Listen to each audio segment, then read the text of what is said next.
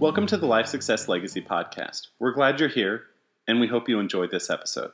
Hey, this is Chris Bay, one of the team members at Life Success and Legacy, here again with the founder of Life Success and Legacy, Michael K. Everett. And today we're going to, by the way, if anyone out there wants to know what the K stands for, oh my God, it's King, and it so applies. If you get to know Mike Everett, you'll know why his middle name is King. Oh my. Today what we're going to do is dig into the weeds a little bit. For some of you more technical people out there who've been researching this concept of infinite banking, and I'll be honest, it was a sticking point for me when I was researching it too. It is, what about the interest that the life insurance company charges for the loans against the policy? And here's how the question oftentimes is phrased is, well, what if I have a car loan and I'm paying 2% interest to them? Why in the world would I borrow money from the life insurance company that's charging me 4 or 5% or even 8% interest on that loan against the policy? And so we're going to dig into that a little bit. And I want to capture it this way to start with. When my wife and I were skeptically researching this concept of infinite banking, one of the things that everyone was doing, the articles that I would read, the blogs, the podcast, the thing that they continually missed was talking about changing the wind current. What they would do is they would take a life insurance policy and they would compare it, even if you're using it for banking, they would compare it to an investment.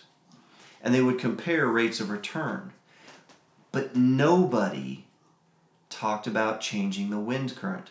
So we're going to talk a little bit about that. Mike, when people start asking questions about what about the interest that we're charging, that the life insurance company is charging on those loans, and they're comparing it to like a car payment and the interest they're paying at the bank, what are they missing with that? Well, when you're making monthly payments to an institution of some sort, the minute you make that payment to somebody else, do you ever see those dollars again? No. Never. So if all of a sudden you were, it doesn't matter if it's 0% or 10% or 20%, if you are the organization, if you are the entity that is collecting those monthly payments, and you are the one in charge, so you're making the payments to you, the entity that you own, which just happens to be a dividend-paying whole life insurance policy. The minute you make those payments to the loan that you have taken against that policy, do you have access to those dollars again? That is really the only sticking point for most people, and they don't get that. Mm-hmm. Yeah. Because you have those dollars to use again. Yeah, and one of the things one of our coaches, Chris Garrett's, always talks about is, so if you have a loan at the bank for your car, how much control do you have over the terms of that loan? 0. What happens if you need to skip a payment? They're going to come knocking at your front door. Right. But if you have taken loans, so it's really out of convenience and flexibility and control. If you've taken a loan from the life insurance company and you're making payments on that car loan back to the life insurance company, what control do you have over those terms? Well, you have 100% control. Nelson calls it absolute control. Mm-hmm. If all of a sudden you got yourself in a sticky mess and you just couldn't make that payment that particular month, or 2 or 3, you have the total control and flexibility to be able to skip those payments and then start up when you have the dollars available to make those payments again. So you and I are both business owners. Right. We feed our families on commission. Yep. We have lots of clients who are business owners, doctors, dentists, etc. Is cash flow always consistent? It is not. Would it be important for someone who does not have consistent cash flow to be in control of the banking function in their life? 100%. Yeah. I think about Dr. Benson up in Grand Island, Nebraska. He talks about cash flow all the time, and he's a very well established chiropractor, but yet it still creates the flexibility of, if he's paying on a particular loan, that he doesn't have to just be so stringent like he would if he had borrowed it from a bank. That's right. So we do a lot of work with a specific life insurance company because they're very invested. We've talked about this before, I think, on a podcast. Oh, yeah. Mutual Trust Life Insurance is who we prefer, and that's who we have policies with. They charge 4.76% on loans against policies. That's right. Explain to our listeners, why does the life insurance company charge interest on a policy loan? Well, the policy loan is really very misnamed. You're really borrowing money from the pool of capital that the insurance company has. The only amount that you can borrow is the equity that you have inside your policy. But what ends up happening is, when you borrow money from the life insurance company, you are taking dollars out of their pool that they are using to invest and loaning it to you. So they're not getting the access or the interest or the investment opportunity with those dollars. So they've got to somehow make up those dollars through charging you as the policy owner an interest rate. Why are they investing their pool of dollars? Well, this is where a lot of people get lost, and even agents get lost in this.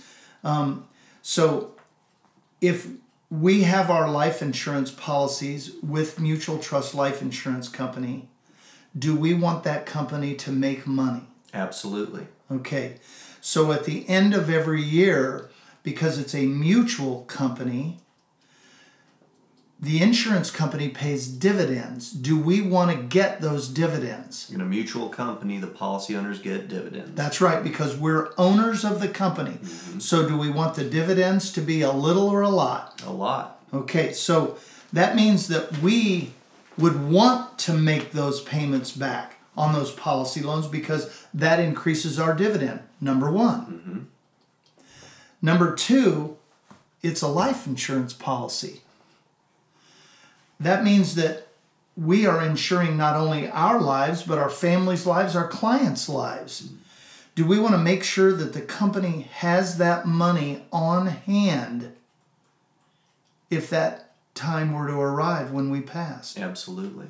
So in both of those instances, we want to make sure that the company is making money and paying dividends, and we want to make sure that the company has money set aside through policy loan repayments to be able to pay those death benefits. So let me just summarize. You tell me if we've got this right.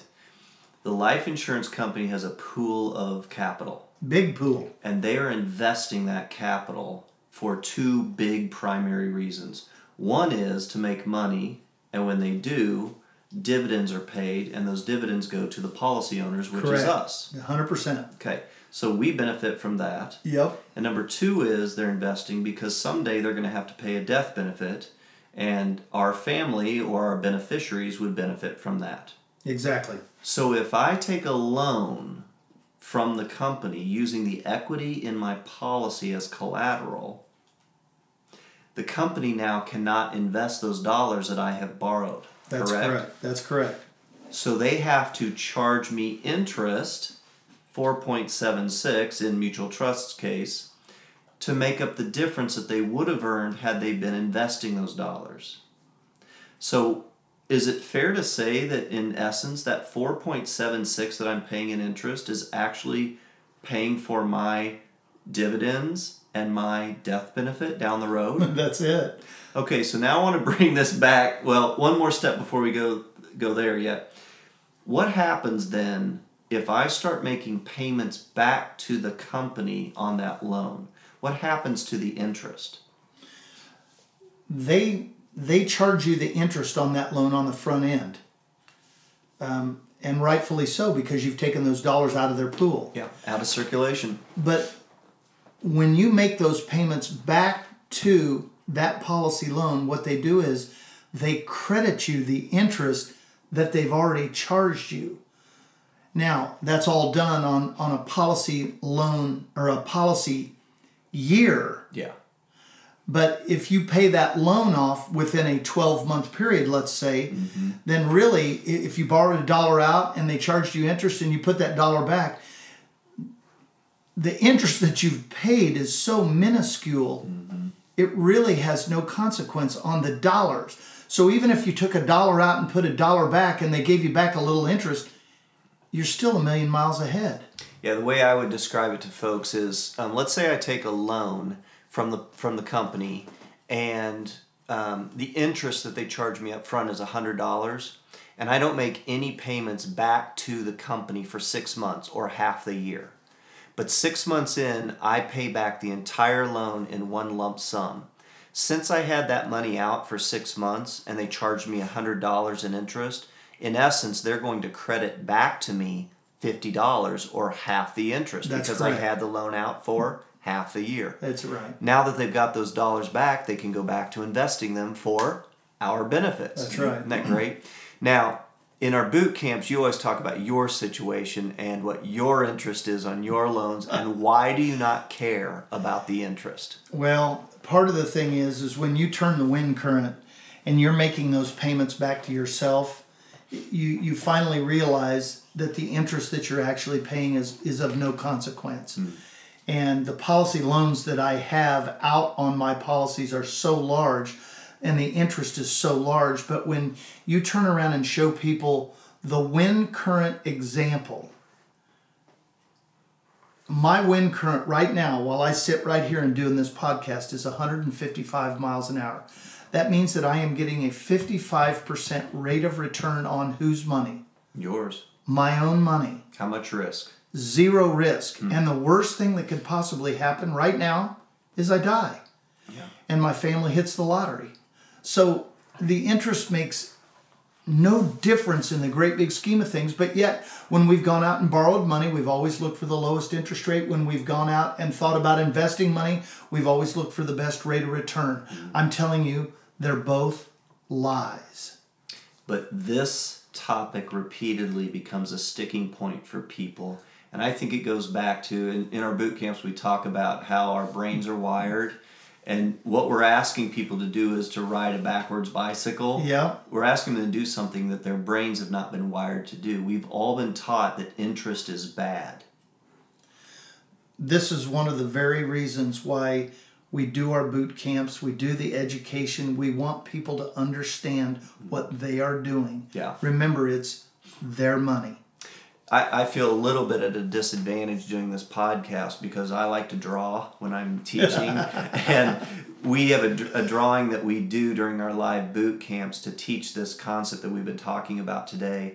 And in fact, at our last boot camp, one of our participants, Stephanie, said, she reached over to her husband, she goes, "Oh, this is my favorite part." And I said to Matt, "Matt, dude, you have got to take your wife out more frequently." This is what she's getting excited about. All right, well, this again, we warned you, this was a topic that gets into the weeds a little bit on what about the interest. We hope that this was helpful to you. If you've got some follow-up questions, do not hesitate to reach out to us. Give us a shout. Call us, email us. We'd be happy to do this. And we can even set up a web conference, and I will draw that picture for you. If you haven't read Nelson's book, Becoming Your Own Banker, by now, if you've been listening to our podcast and you haven't read Nelson's book, I don't know how to help you. Because we say it every single time. Get yourself a copy of Nelson's book. Visit our website at lifesuccesslegacy.com. And we'll look forward to talking with you again on our next podcast.